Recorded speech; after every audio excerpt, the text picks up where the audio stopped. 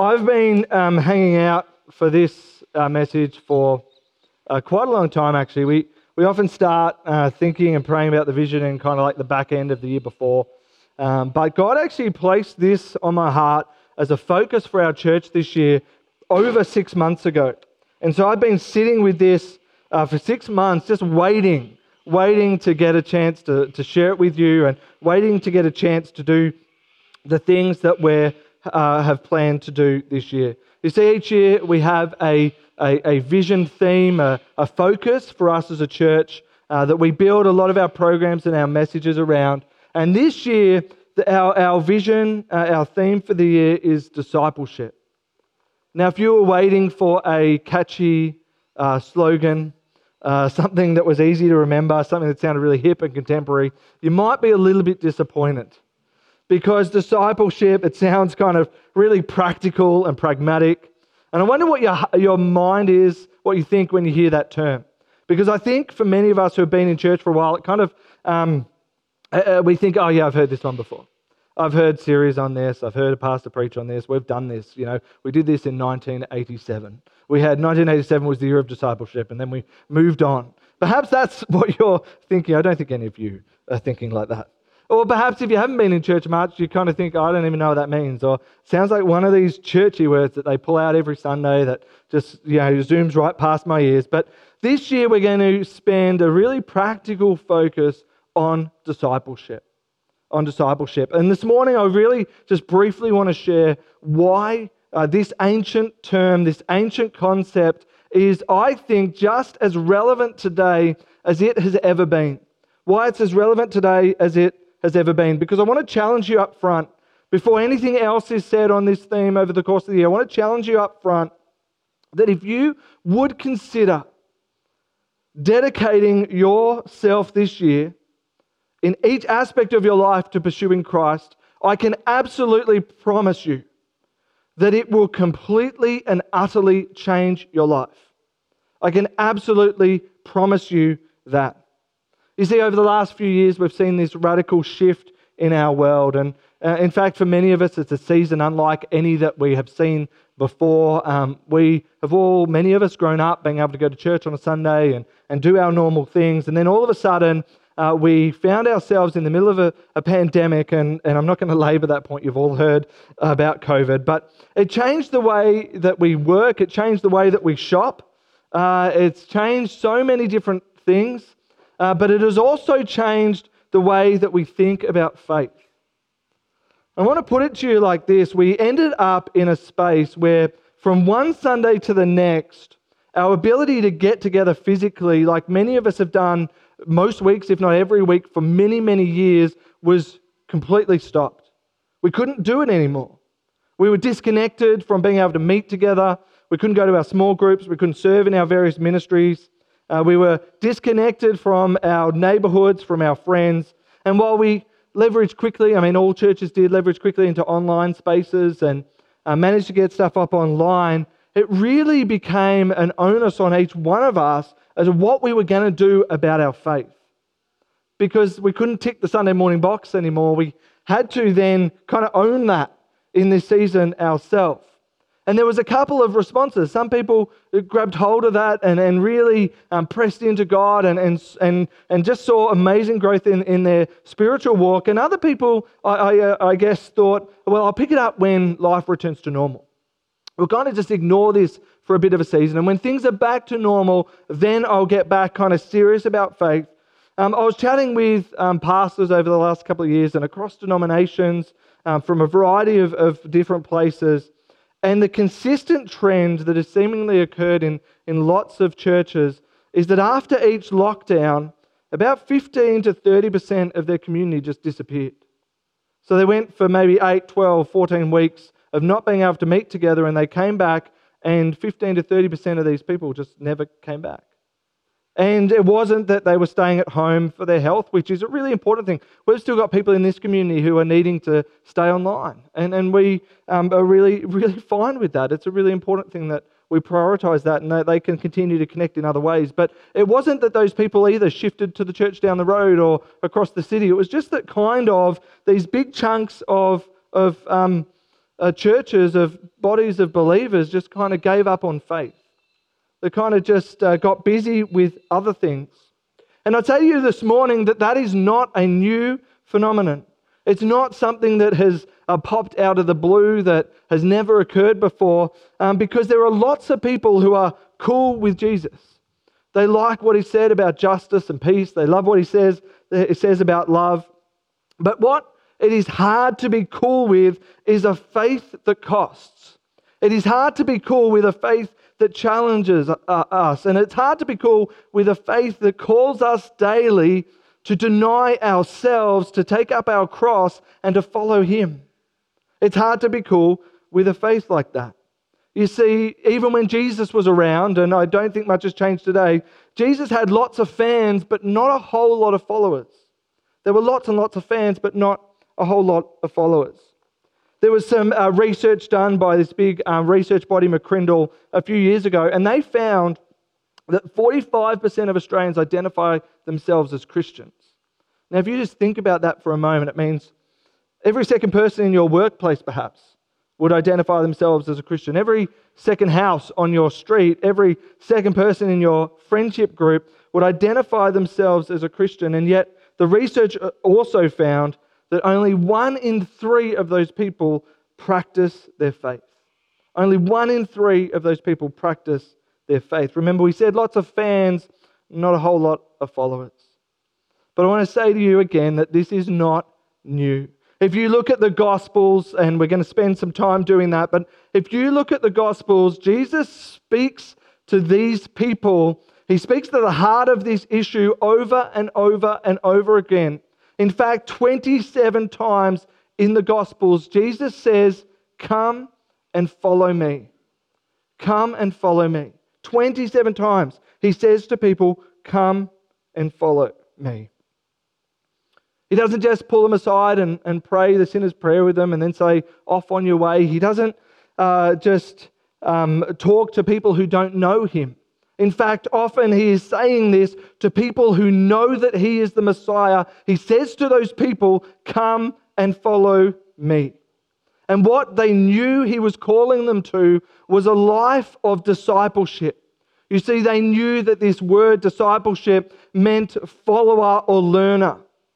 Because the Jewish rabbis would take disciples, and these disciples would be people who would learn from them, that they would travel with them. They would spend so much time with them that they would start to replicate the person's mannerisms, that they would glean the knowledge from them, that they would learn the person's attitudes and practices and behaviors.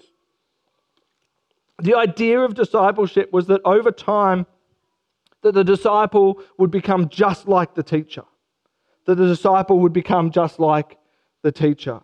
And so when Jesus is saying to the crowds, "Come and follow me," he's not saying, pray a sinner's prayer and then go about your business and do whatever you want to do. He's actually calling them to a life of radical transformation. And I want to, if you turn your eyes to the screens, in Mark 1 and verse 16, we see this play out for the first time in the Gospel of Mark. And if you've got your Bibles, you can look it up. You see, Jesus is in Galilee. He's by the Sea of Galilee, which is about 3 days' journey from Jerusalem. And it's this culturally insignificant place. In fact, it was said that the people from Galilee spoke with a specific accent or dialect. They were kind of seen as being like hicks from the country.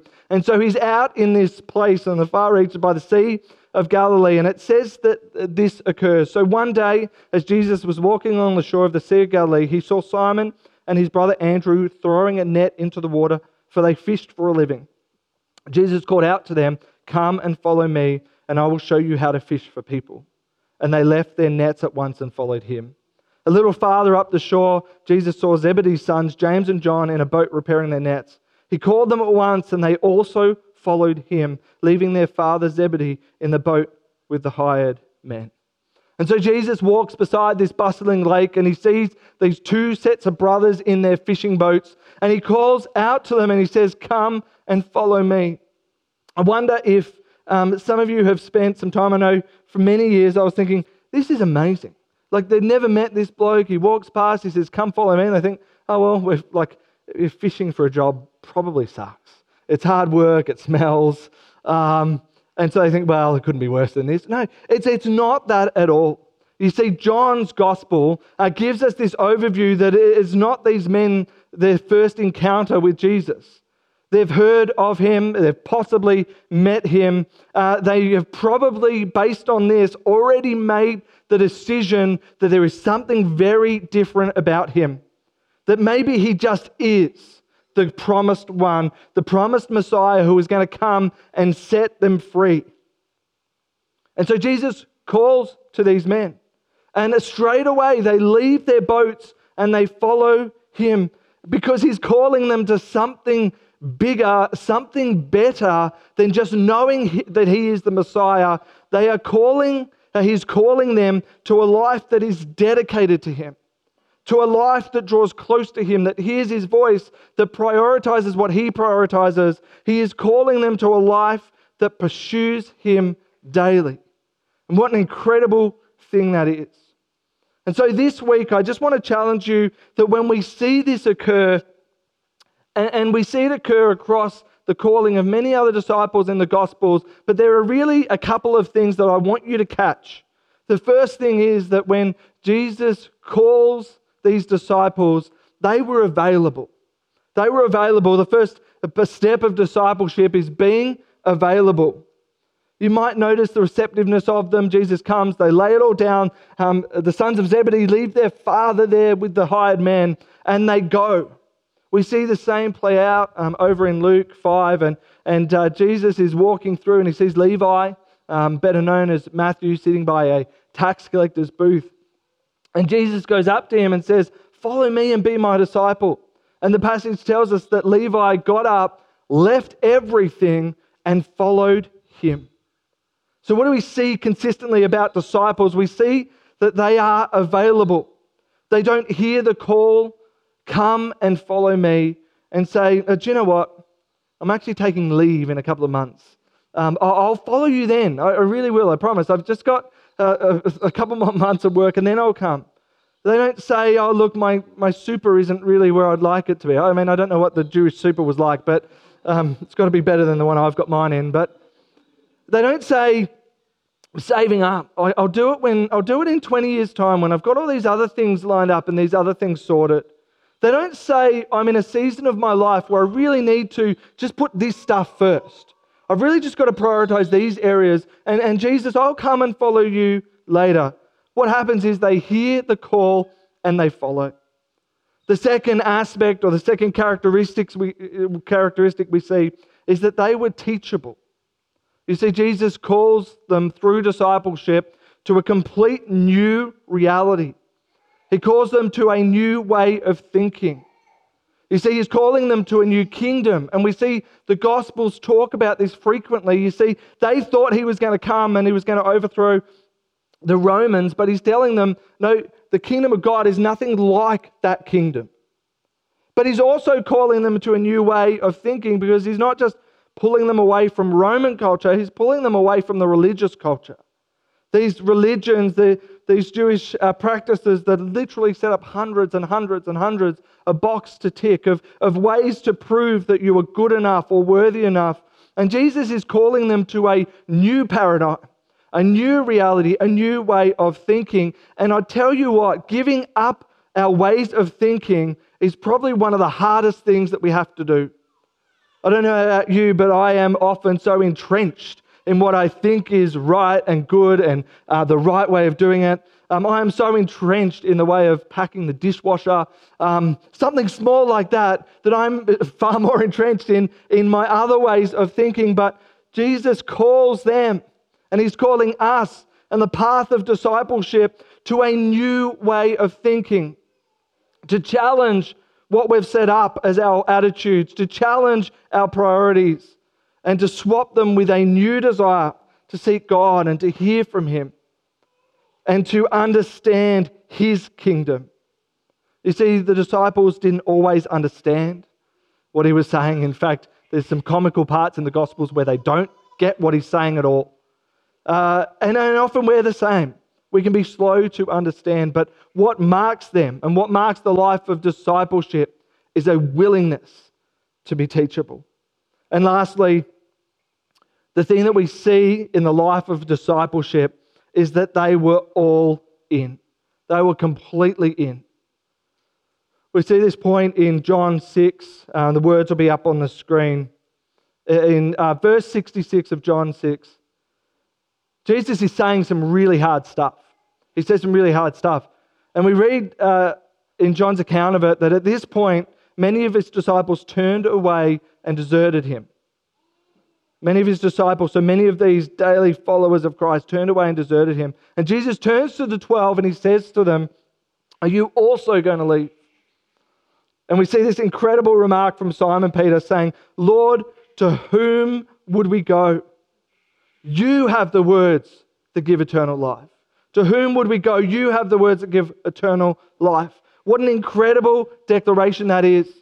He's saying, we could go, where would we go that even comes close to walking with you? Where could we go that even comes close to drawing close to you daily, to hearing your words and to letting them change our lives? There's this moment over in Mark 10 where you might know it, a wealthy young ruler comes, a person of means and influence, and he comes to Jesus and he says, "What must I do to inherit eternal life?" And Jesus says to him, it cuts through to his heart and his priorities, and says, "Go and sell all that you have and give it to the poor." And we read that the man goes away upset and downcast because Jesus had asked of him the one thing that he wasn't willing to give up. Jesus asked of him the one thing, and maybe for you it's not money, maybe it's something else. You see, we have small children. We've got 3 small children and a busy life like all of you, doing lots of different things. And there's never time to properly clean the house. And so I've got this great thing, much to Cindy's frustration down pat, that when visitors are coming, I just scoop up all of the mess. And I find cupboards that they won't look in, and I find spare rooms, and I throw it in there and I shut the door and hope that they don't go in there. Like people get escorted to the toilet just to make sure they don't open the wrong door. But many of us are like that with our lives. There's also this other story of apparently when crusaders were going off to battle, they would go and be baptized. They would hold their sword out of the water because what they were saying was, "God, you can have all of me, but you can't have this. You can't have this." It's like my house. We tuck away and we say, "Hey, visitor, you can experience everything, but you can't have this stuff," which if you're a visitor, you're probably happy with. But we do that with our lives. So often we position it so that we say, "God, you can have this, but you're not having this stuff. You can have all of these parts of my life. I'll give this stuff to you, but I just kind of want to compartmentalize my faith over here. You can't have this stuff." And Jesus says, no. Give it all up. Be all in and follow me. And this is the path of discipleship. And so where do we start this year? Well, we're going to do some really practical things over the course of the year.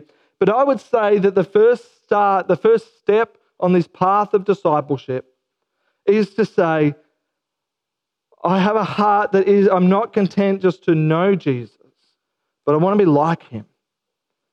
The first step is to say, I want the depth of my faith, I want the practice of my faith, I want it to be deeper and wider and more mature in a week, in a month, and in 12 months than it is today. I'm not content with how it is now. And both of those things come from a heart that wants to grow, that wants to see faith not as a stagnant thing of, I've given my heart to Christ and so now it's all good, but I've given my heart to Christ and that should spark in me a change. Not to earn his favor, not to earn his grace because he's given that to me freely, but compelled by his grace. I want to live a life that pursues him and is radically different than it is today. And so we've got some stuff lined up. We're going to get into God's word. We've got the series that we're going to look at over the next 10 weeks. It's going to be a lot of fun and really relevant. We've got a men's retreat coming up this year. We've got a women's retreat. We've got our connect groups, youth groups, other ministries. There's so many ways that you can partner in. But the biggest thing probably that we are going to launch in the next couple of weeks is we've actually had the privilege of adapting this book.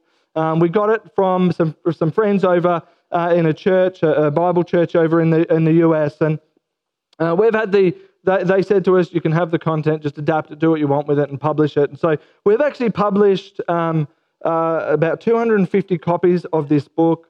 It's called The Path Guide. I'm going to talk to you more about it. It's on its way from Sydney, from the publishers. But what it is a really helpful path or a process to grow in faith. You see, many of us say, oh, well, yeah, look, I want to be a disciple. I want my life to reflect Christ. I want to grow and change, but I don't know how to do it. And so it's not, there's not a stack of reading. In fact, it's more of a journal, but it's got stacks of resources in here. And we're actually going to launch these and roll them out initially in our Connect groups. We're going to give you all a copy, and you can do what you want with it. There's no obligation. We're not going to charge you for it. We're just going to put it in your hands and say, ask God whether he would have you do this and use it. And you can do it by yourself, but it is so much richer, just like the disciples, when you do it together. And so you might do that through a Connect group. They're going to launch and kick it off as well. But we'd also invite you to get together in 2s and 3s during the week over coffee or over Zoom or whatever is your space, and to work through this. And we'll talk more about it, but it is a significant focus for us this year. And so I want to leave you with this very last thought. I've gone over time. Please, I will ask for your apologies with a cupcake and a coffee. But I want to leave you with this thought. You might recall late last year we said that there was research that was done in the midst of lockdowns and just coming out of it that asked people about, non-Christians, about whether or not they would go to church. And the response was amazing that in a number of the demographics, 50%, just under 50%, said if a friend or a family member asked me to go to church, I would go with them. 50%. Like, I often think, like, if you had have asked me before I saw that, I would have said, 1 in 10 if you're lucky. Like, you just got to ask lots in the hope that someone will come. But the research said 50% would come if they were asked. Another bit of research that came not much later said that the top thing that draws people to faith, they asked non-Christians, what's the top thing that draws you to faith? And they said, seeing people live out a genuine faith. Seeing people live out a genuine faith. It's not earth-shattering, is it?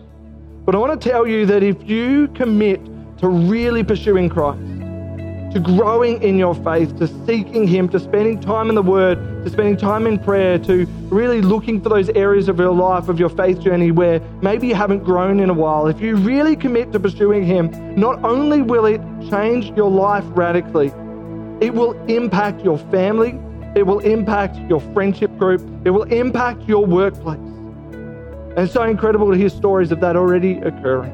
And I invite you to take that journey with us this year. Let me pray. God, we thank you for this word, Father. We thank you for this practice of discipleship. Lord, we thank you that you really clearly established this, that knowing about you isn't enough to change our lives. Father, we really have to know you. Lord, there was a reason why you said over and over and over again, come and follow me. Not just come and know about me, but come and follow me. And so, Lord, we at the start of this year of 2022, we make a commitment, Lord God, to follow you, to lay our own desires, our own priorities aside, knowing that you will look after those things when we pursue you. And Father, we commit to a journey of growing in our faith, of deepening in our faith, of being able to represent you in so many better ways this year. And so, Lord, we pray your hand of blessing and protection upon each person, Lord, upon this church as we pursue you. In Jesus' name, amen.